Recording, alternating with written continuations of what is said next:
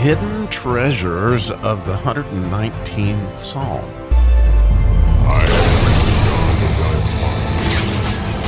Don't you just love it when we get to transition from one letter to the next? And today we certainly have an amazing, I just think it's absolutely a phenomenal transition from the het to the tet.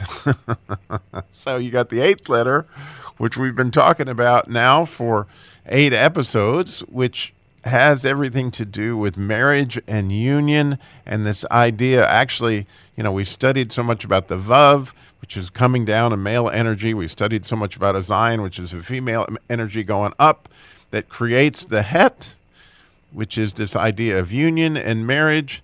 And then, oh, so beautifully, right? Interestingly, when we get to the Tet, if you have a marriage, what's naturally going to happen? I mean, almost immediately, right? You're going to have a baby, or very soon after the marriage takes place, there's going to be fruit. And so is it terribly shocking that the 9th letter of the Hebrew alphabet might line up with 9 months? And this has to do with, oh my goodness, there's some goodness coming, which is exactly what, where we're headed in today's verse, which again is the first verse of the Tet section, verse 65. And so this Tet, the letter itself, when you look at it, it almost looks like a woman's womb. I mean, and it's showing you that there's something good inside.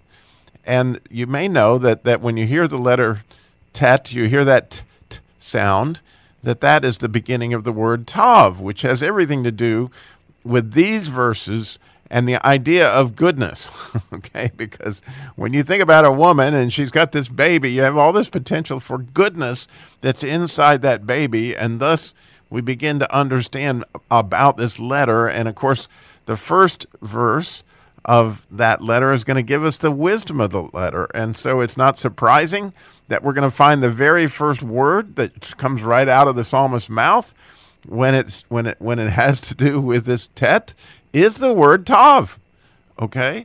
And so when God made the earth, the very first, thing after he made light, right, he said it was good. And of course, when he made man, it was very good. And this is that word Tav, and it has to do with God's goodness. And so beautifully, the Tet section starts with that very word. Well, when you read it in the King James, it doesn't sound like that, but it does, okay? So when you read it in the King James version, it says, "Thou hast dealt well with thy servant, O Lord, according to thy word." Well, the word well there, which is actually the first word of the verse in Hebrew, is that word Tav. And what he's saying beautifully is that, man, God is good to me. And boy, is this the lie that Satan would love for us to buy, that God is not good to us, right? That was the lie that Eve bought in the garden, and we've all been buying it ever since, that somehow or another God's mad at us, or there's something going on where God's not pleased with us. But here he's saying that God has dealt well with him. And if we really look at our lives, I mean, if you don't see it, it's just absolutely amazing.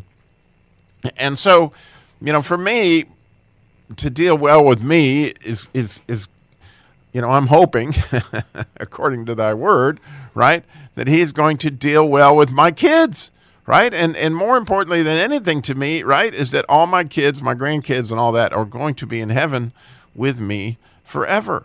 And so, when it says according to thy word, I was looking for, is there a word somewhere in the scripture that tells me that he is going to take care of my kids?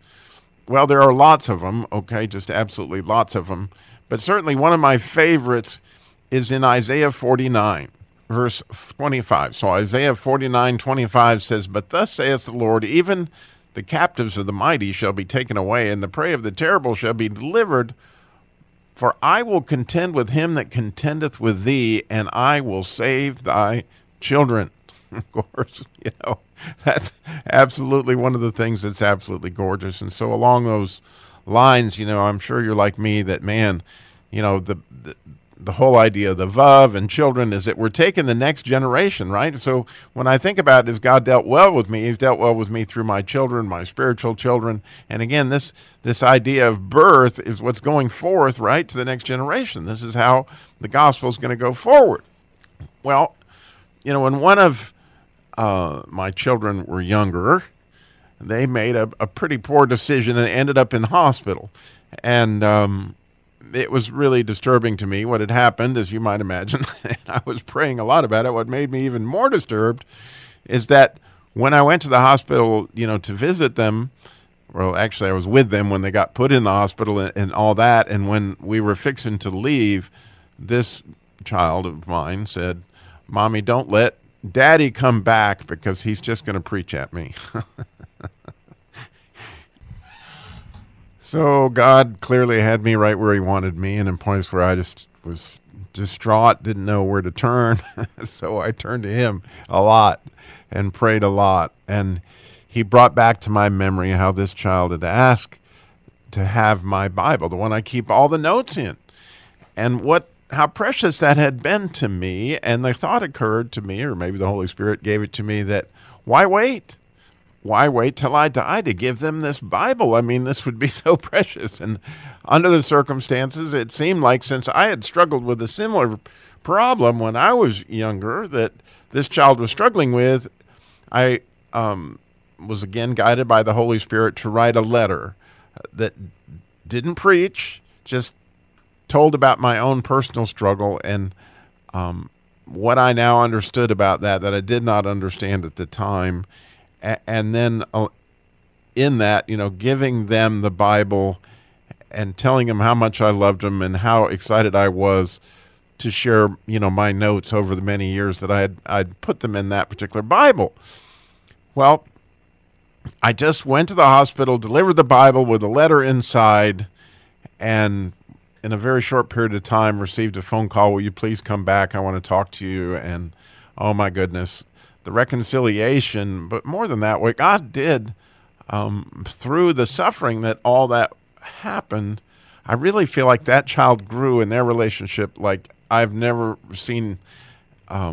It was almost mind-boggling. To this day, that child is still giving testimonies about that struggle and leading Bible studies and all sorts of things along these lines that I just think, wow, what looked to be this gigantic crisis turned out to be just an absolutely beautiful thing that God was doing in the way that he was dealing bountifully with me that I didn't see coming. But it has everything to do with the Tet, because often goodness is hidden inside of struggles, which we're going to see as we go through these verses in the letter Tet.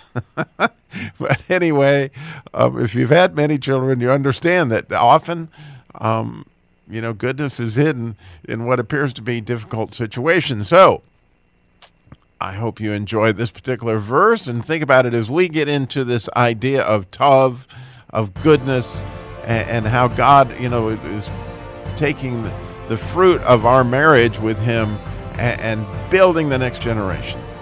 Thank you so much for listening. Again, I would just be delighted if anybody wanted to email me with their thoughts, their stories, whatever they have. My email's in the show notes. I am so grateful for each and every one of you listening and for studying God's Word with us.